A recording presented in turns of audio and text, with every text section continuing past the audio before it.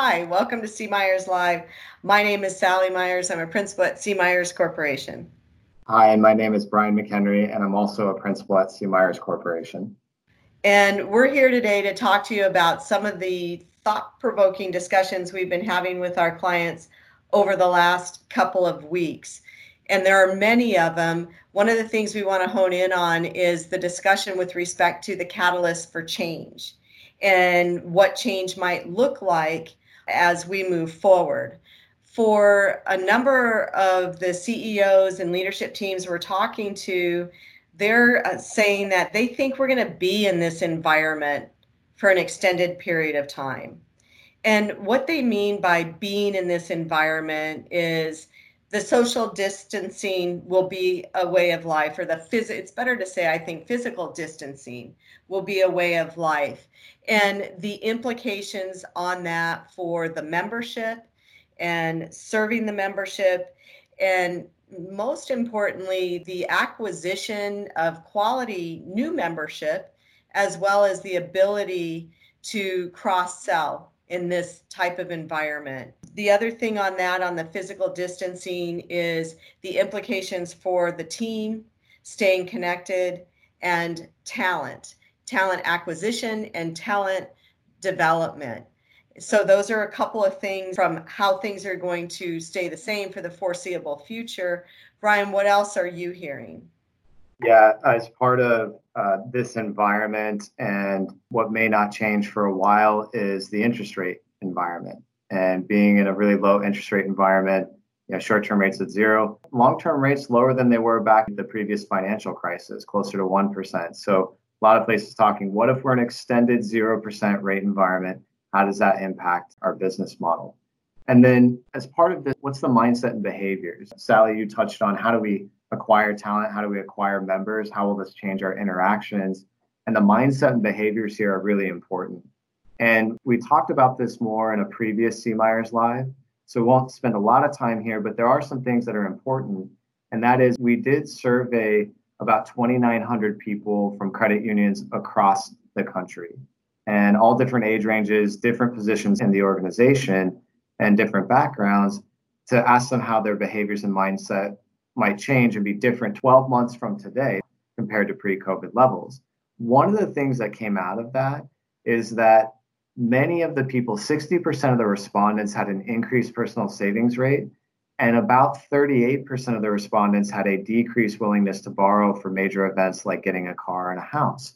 So you take those things in combination and with the 0% rate environment, and you can start to see there's a lot of margin pressure. So increased personal savings rate means more funding, more deposits, more liquidity.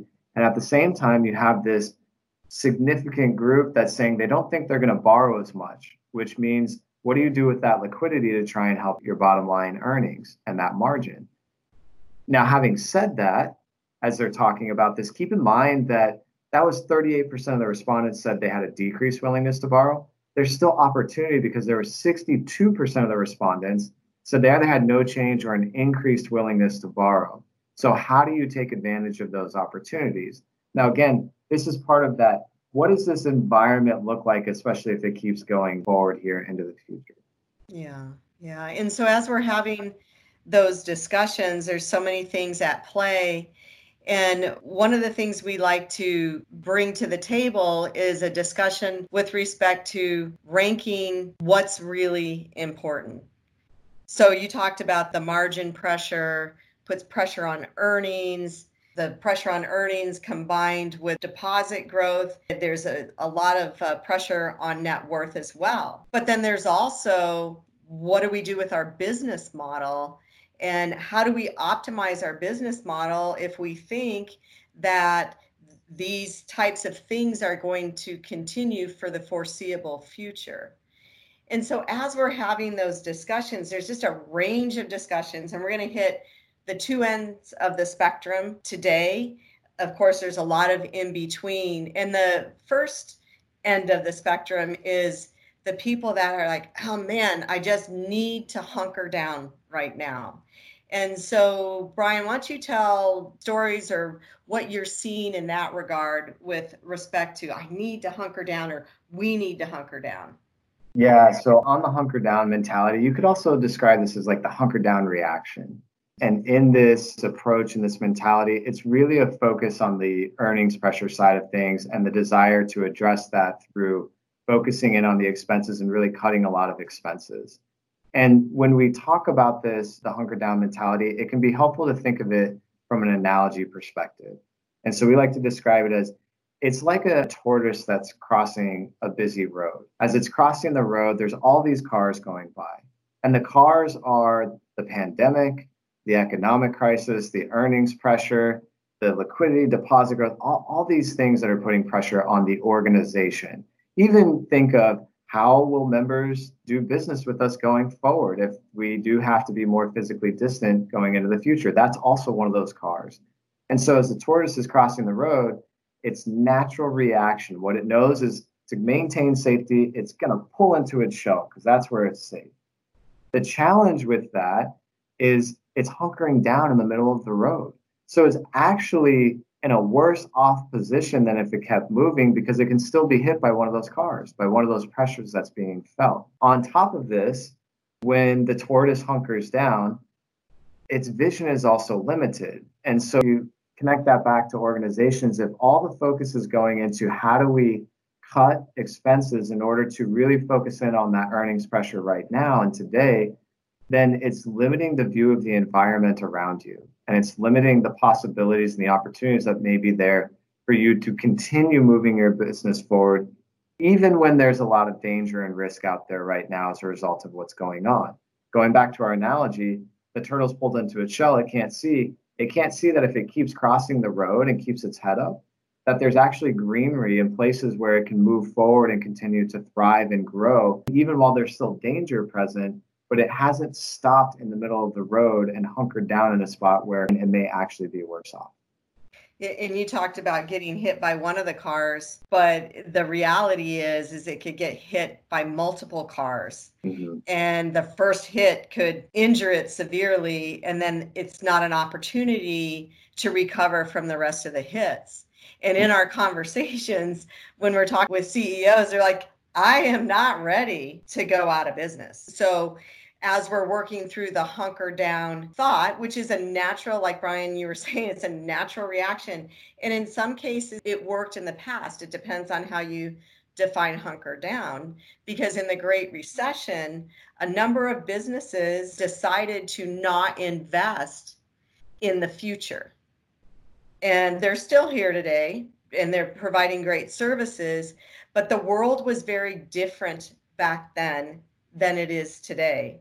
And flat out, we're in a digital environment. And so to not make some of those necessary investments to serve the membership, acquire new members, cross-sell in a digital and mobile environment could be very, very detrimental to the thrivability and even the survivability of an organization. And Sally, what I would add here too, to build on that, is there's fuzziness around continuing to move your business model forward. Like sometimes it's just not as concrete or tangible to see the impacts that you're having as you're making those investments into technology, as you're making those investments into talent, as an example. There is a more tangible, real feeling to I can look and I can see for my expenses, how many dollars am I not spending now? I can quantify that. That's really easy. So there's also that natural desire to gravitate towards, I need to do something. And this is a way for me to see the impact of what I'm doing. As you said, Sally, the challenge with that is that you may not be understanding the longer term impact that you're having by stopping right now, by hunkering down in the middle of that road. And you could get hit by multiple cars as a result of that. It just feels in that moment when you pull into the shell and cut some expenses like, yeah, we did something. I'm actually doing something for safety. And what I'll say here is our message is not saying don't cut expenses. Our message is don't hunker down and only focus on that. Keep your head up and keep looking out in the environment so that you can continue to move forward and invest in those areas that are going to push the organization forward to get to that greener spot where you're now trying to get to the thrivable scenario versus just the survivable scenario. Yeah, right now I think it would be good to, piggybacking on what you just said, it's not about not cutting expenses, it's about how do you allocate resources, time, energy, and money appropriately to optimize your business model and still remain safe and sound. And so the definition of safety and soundness has in the past been, I got to have enough net worth to get through this. And again, the industry has built net worth over time. And so how are you going to optimize the net worth that you've built to be able to be highly competitive in this environment? So many things going on, but first of all, Brian, why don't you talk a little bit about a process of being deliberate about optimizing net worth and the communication of that with the senior leadership team and the board? Yeah. So first, a couple of keys on what you said there. This is about communication and providing clarity going through a process like this. Also, what's really important, the conversation. Having the conversation helps build that clarity and helps you make decisions so that even if things come along, going back to our hunker down analogy, if a car comes along, if it's a red car, but you were talking about a blue car, you still talked about a car coming along and you can be better prepared to make some decisions. So the process on optimizing the net worth would be go through and list out some of the major risks and opportunities that you want to make sure you have enough net worth for. Or said a little differently, that you want to allocate net worth in order to be prepared for that and to move your business model forward. So things like interest rate risk and credit risk, those are risks. Making sure that you have your rainy day fund prepared for that makes sense. From there, then you can start to add in those opportunities. How do we continue to invest in the digital channels, business intelligence, our culture, our brand, our talent? Those are other ways in which you can go through and identify and say, here's how many dollars, or here's how many basis points, the ratio of net worth that we want to, in essence, allocate and deploy for these specific risks and opportunities. And again, trying to move that business model forward. You can update this. It gives you visibility on it. You can update it monthly and step back and say, where are we now? What things have changed? Did we get a lot of growth?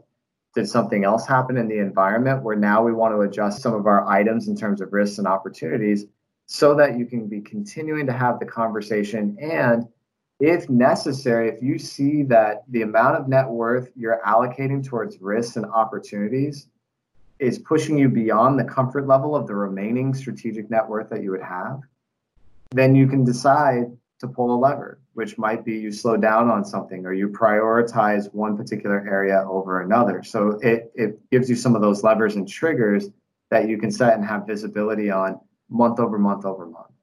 So the ability for decision makers to have the conversation, see it, see the different levels of risk, the opportunities, and making sure that there's no one right answer. There's a range here, like on the credit risk piece of it. Nobody really knows what's going to happen with credit risk. You have to make some assumptions about that, but then you can also ask yourself, how bad would credit risk have to get before I became really unhappy? Okay, I invested in our future, in optimizing our business model. I know I have this level of interest rate risk. How bad would credit risk really need to get before I became unhappy that I made these investments in our future? And to your point, I want to punctuate it is, it's not a one and done.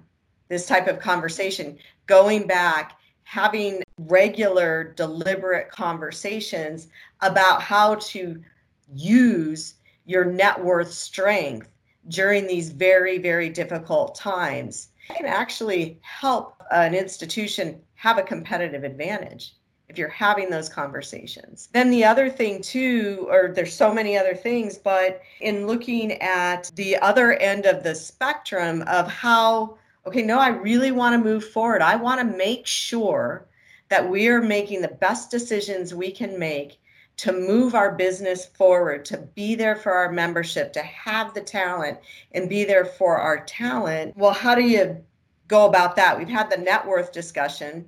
One of the things we like to suggest, and Brian, I'm going to want you to add to this as well, is go for a rank. Maybe rank it right now. So what's most important? Is it earnings preservation? Is it net worth preservation? Is it moving the business model forward?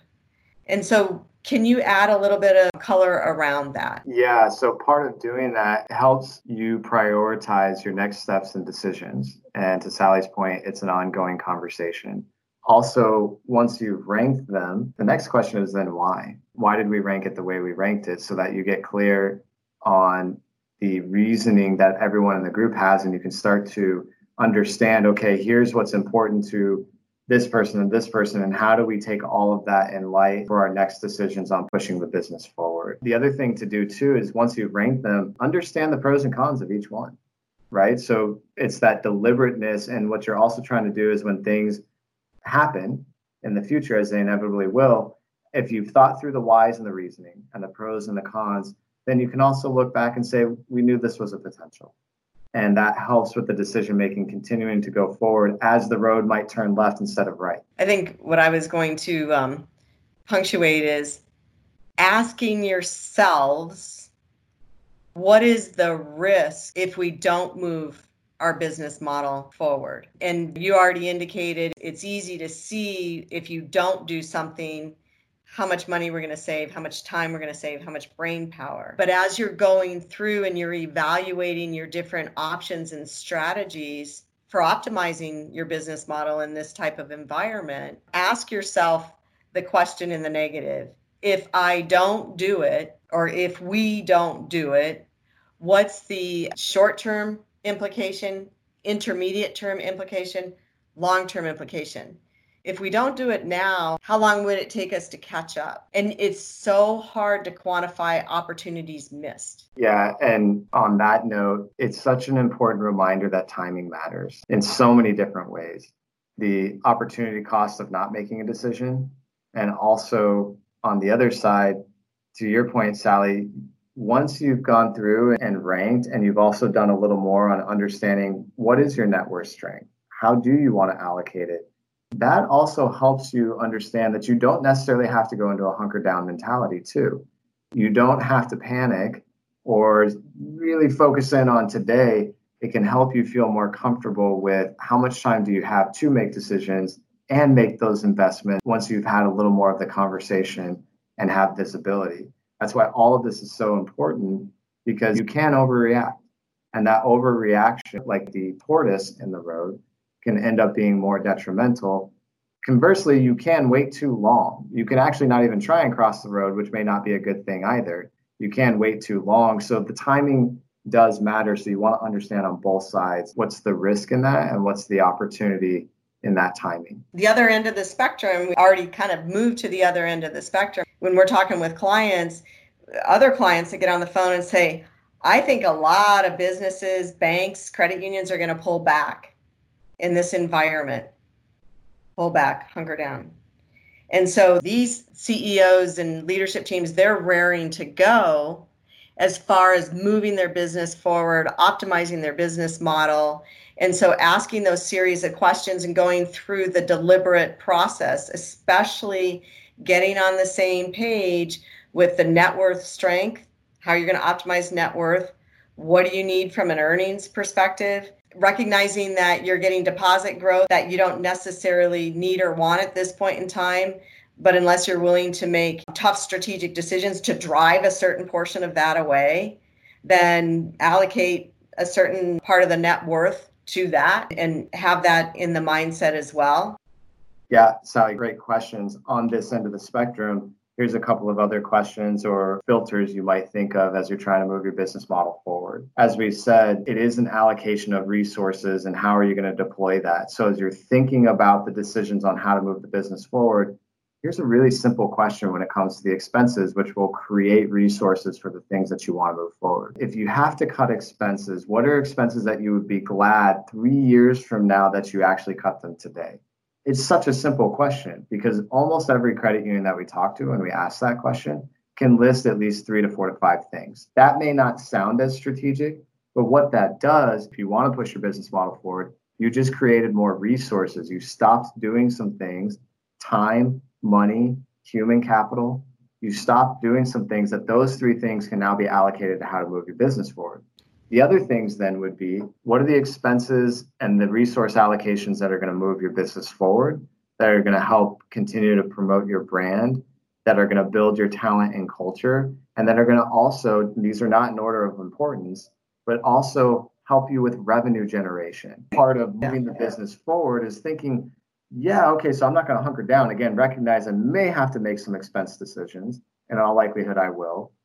Well, as I make them, these are the things that I want to be focused on. So those are the 4 filters: my brand, my business model, my culture and talent, and how to continue to invest in the things that are going to generate revenue, which are also the things that are going to contribute to building those deeper member relationships, continuing to connect and bring them in. So those are some of the other ideas and conversations and questions on the other end of the spectrum. Yes, and I want to add to the revenue piece of it, the CEOs and leadership teams that are raring to go to take advantage of this opportunity, yet they want to do it in a prudent fashion, starting to think now about how assessing credit risk can look going forward and opportunities for new types of lending to meet the consumer needs as a result of the environment in which we are living, and taking the time to think creatively about those things, which ties right into